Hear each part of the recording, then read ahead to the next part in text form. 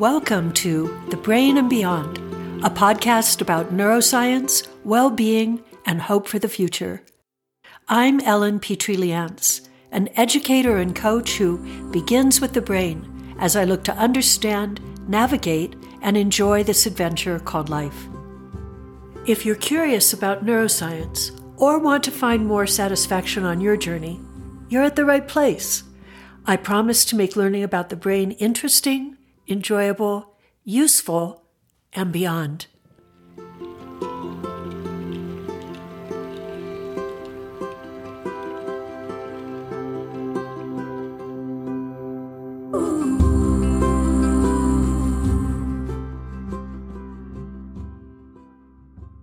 Hi there. It's great to have you here for the very first episode of the Brain and Beyond podcast.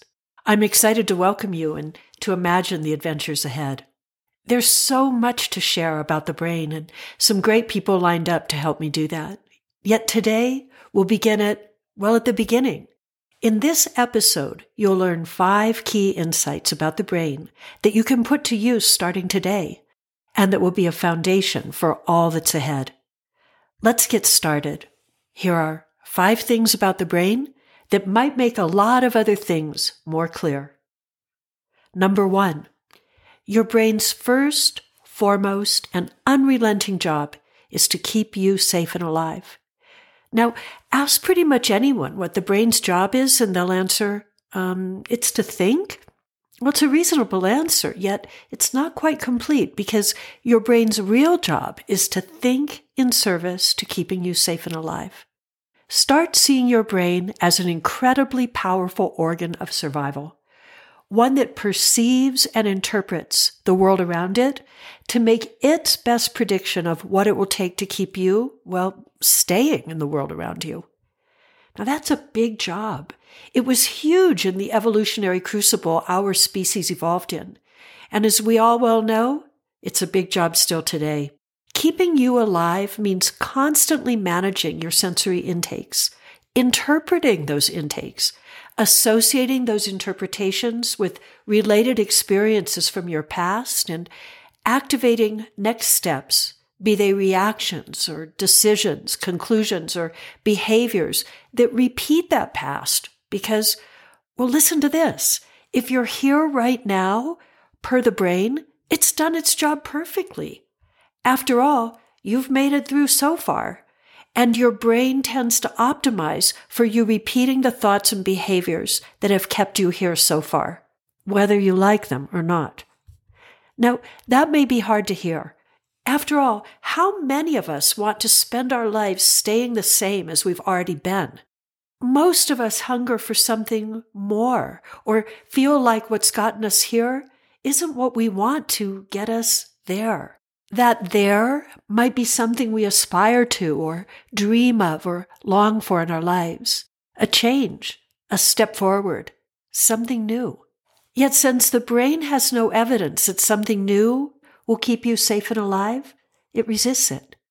New dreams, life changes, desired experiences, left to itself, the brain tends to shut those down, making you feel like they're not possible, or filling in the space between what you've done and what you dream with a story that you're not ready, or that you can give that a try as soon as you ... We can probably all complete that ... for ourselves. Many of us have I'll do that as soon as I ... scenarios on mental speed dial, if you know what I mean. But see, your brain has no evidence that anything new is consistent with its account of what so far served your survival. So although it may register that information, it will let it fade away unless you persist, unless you move that information from the testing ground, so to speak, of I want to, into the practices and action needed to create change. In other words, you have to convince your brain that it's okay for it to drop its resistance to you thinking or habituating new things. This is simply neurochemistry. After all, the chemical and electric signals your brain fires create your experience of reality. We'll talk a lot about that in the episodes ahead. Yet for today, simply register this. Your desires dreams, and even intentions to change, they are all too often at cross purposes with what your brain thinks you need to do to stay safe and alive. Outsmarting the brain, though, it's possible. I'll plant some seeds of how when we get to item number 5. Okay, here's item number 2. The part of the brain that helps us create change is, well, a part of the brain that's relatively difficult to use. Do a little internal inventory about things you wish you were better at, ways you wish you showed up in certain situations, distractions you wish you could avoid, habits you wish you could change. My experience is that pretty much everyone has a wish list like this and wish they were better at converting them to reality. That wish word signals a desire or an aspiration, an intention, my favorite word for that sort of longing. Intentions, especially new ones, tend to activate the prefrontal cortex, a part of the brain that we humans have and use in ways that are unique in the animal kingdom. Don't get me wrong, your favorite mammals, and your least favorites too, have their own versions of a PFC. That's shorthand for prefrontal cortex. Yet the PFC is one of the most variable brain regions, species to species. And the human PFC is something of an outlier, even in comparison to our closest mammalian relatives. Now, the chapter page for this episode at www.thebrainandbeyond.com shares a few images showing how varied this region can be. Take a look if you have a moment. There's some interesting stuff there. But back to the human PFC. It's the part of the brain that tends to process new and novel information. We use it when we're being actively curious or observing something closely, figuring it out for the very first time. It's also responsible for things like mood control, complex stuff like if-then scenarios, or, on the other hand, thinking. It also seems to be at least a start point for things associated with our personality, sense of self, and even identity. When we talk about higher cognitive functions, or our higher selves, about being less distractible, more present, more patient, managing our moods, we're talking about functions associated with the PFC. Yet, due to its relative evolutionary newness, the human PFC turns out to be a part of the brain that gets deprioritized in many of our cognitive functions. See, the brain, that incredibly complex and powerful organ that's all in to serve your survival, is a cheapskate. It's absolutely stingy when it comes to allocating the fuel it runs on, glucose, which is carried along with oxygen through your bloodstream, because, well, survival.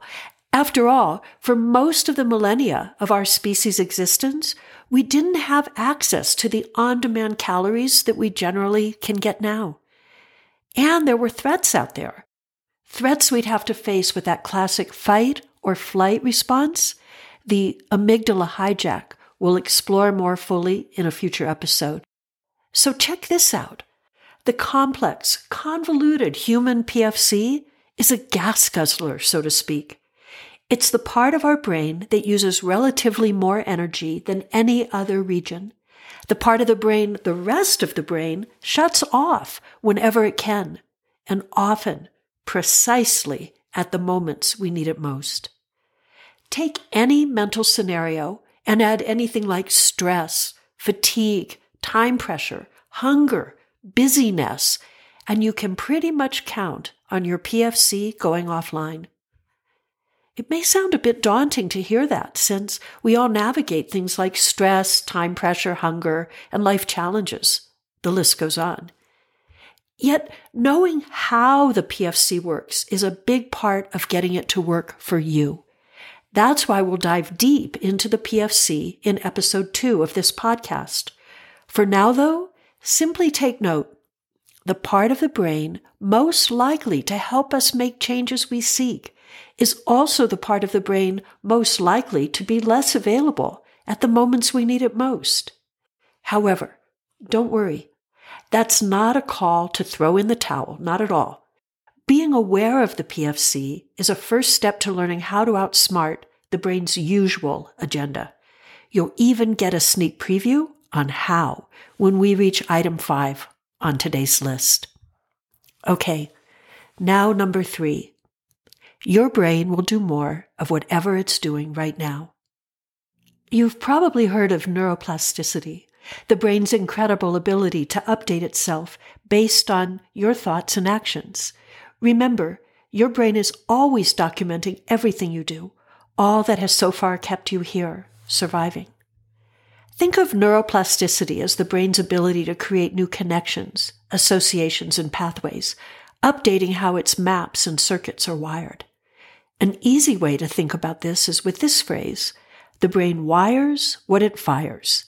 Activity in the brain constantly updates, the connections that travel across and through it. This constant updating is a lifelong ability of the brain, the gift of neuroplasticity.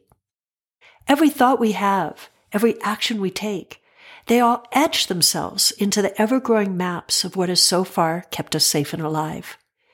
In fact, your brain is updating its circuits right now as you listen to this podcast, as it always does, documenting what has so far served your survival. Why? So it can apply what's worked in the past to what it predicts will work for you in the future. This is important to understand. Everything you do changes the brain, updating the maps and circuits it will call on as it predicts what next thought or action helps it perform that all-important job 1 of ensuring your survival. Every time you grab a latte at your corner coffee shop, make a snarky comment, watch a sunset, binge watch or doom scroll or lose your temper, or tell a friend how much you appreciate them, all of your thoughts and actions are documented by the brain as something that served your survival, making it easier for you to do that exact same thing again and again. This is always happening, and when you understand how it works, you can learn ways to use this power to your advantage. That's another teaser, by the way, for item number 5, and we're almost there. Here's number 4. Left to itself, your brain will run the show. I almost said, left to itself, the brain will make you its tool, rather than have it be your tool. I could have also said, left to itself, the brain will optimize for efficiency. It will stay on autopilot and simply repeat the thoughts and habits that have so far kept you alive. The key words here are not about the brain. They're actually more about you. Because what left to itself implies is that there are different ways the brain works. One is reactively and reflexively, wires firing and fires wiring based on past habits and conditions. The other way is about learning to tune our awareness to the brain's tendencies so that we can pause, take note, and perhaps direct another course of action. Not always, of course. There are plenty of things we should be grateful the brain can do without us, left to itself. Walking, breathing, answering questions like, do chickens lay eggs? Things we don't really have to think about. Yet life, the life we want, is about much more than that. So learning to actively direct our thoughts and responses, well, that's a practice worth cultivating. We often talk about this sort of redirection of the brain's tendencies as mindfulness, that ability to stay present, to be in the moment, to have a sort of awareness that invites different ways of perceiving, interpreting, and responding. The word mindfulness is, to me, a bit of a misnomer. I think it should be called remindfulness because it takes a lot of intention, practice, and reminding before that spacious sense of present moment awareness becomes easily available. Yet mindfulness can be developed, and it's a game changer when it comes to cultivating a sense of balance, steadiness, and higher level thinking, not to mention overall calm and well-being. I mentioned that episode 2 will focus on the prefrontal cortex, or PFC. Episode 3 will look at what mindful means and why it's a brain state worth practicing. Yet I promised you something you can actually start working with as item number 5, and ta-da, we're here. It's a simple yet very powerful little framework that you can start using right now to start training your brain to become more of the tool you want it to be. Here it is in 3 simple words: mindset, skill set, and brain set. Think of them like this. Your mindsets plus your skill sets shape your brain sets. Always, whether we intend to make that happen or not. The things you prioritize and believe, those are your mindsets. They shape your worldview and the sense of yourself in it. Skill sets are the small practices that enact your mindsets, whether you're aware of them or not. And your brain sets are the end results that show up in how your brain fires, wires, interprets, and acts on the information it receives as you go about living your life. I'll bet you've already figured out what comes next. And you're right if you came up with this, that by changing our mindsets, or by changing the skill sets we use to enact them, or heck, by changing both of them, we change our brain sets. This is the incredible power of neuroplasticity and the thoughts and actions that activate it. It's also why we'll talk about the PFC in the next episode, because there, as you'll see, is where we cultivate, nurture, and activate mindsets, intentionally directing our thoughts and actions to make changes in our brain. Now, we all know better than to believe that the mindsets, skill sets, and brain sets framework is a magic panacea or a Band-Aid we can use to fix anything about our brains or our lives or anything else we wish to change in the world. If only it were that easy. And please don't think I'm discounting the complexity and burden that trauma and stress levy on the brain, often making it even more challenging to change in desired ways. And I'm also not saying that mindsets, skill sets, and brain sets will work the same way for everyone. Brains are even more diverse and unique than our fingerprints. Truly, no two are ever anywhere near alike. We are all individuals, and each brain works in uniquely individual ways. Yet I am saying that for all of us, framing intentional mindsets, activating those through intentional practices or skill sets, spark the brain to update itself in small ways or, over time, in large ones, helping us update our brain sets to guide us to more of what we seek. This is a power that's available to you. Between now and episode 2, simply pay attention to your thoughts as you navigate your days. Be curious about your mindsets, the assumptions or intentions that influence your brain's perception of reality. And start thinking about what changes you might be ready to realize, fueled by practices and skill sets. The potential of new brain sets is waiting when those two forces combine.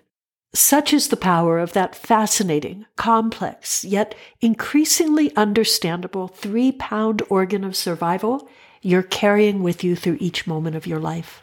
Next episode, we'll continue learning about it and all that's beyond.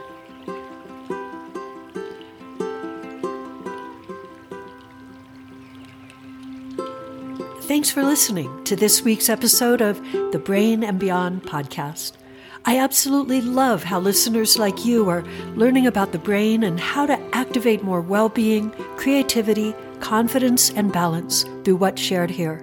Make sure to visit www.thebrainandbeyond.com to explore your favorite episode.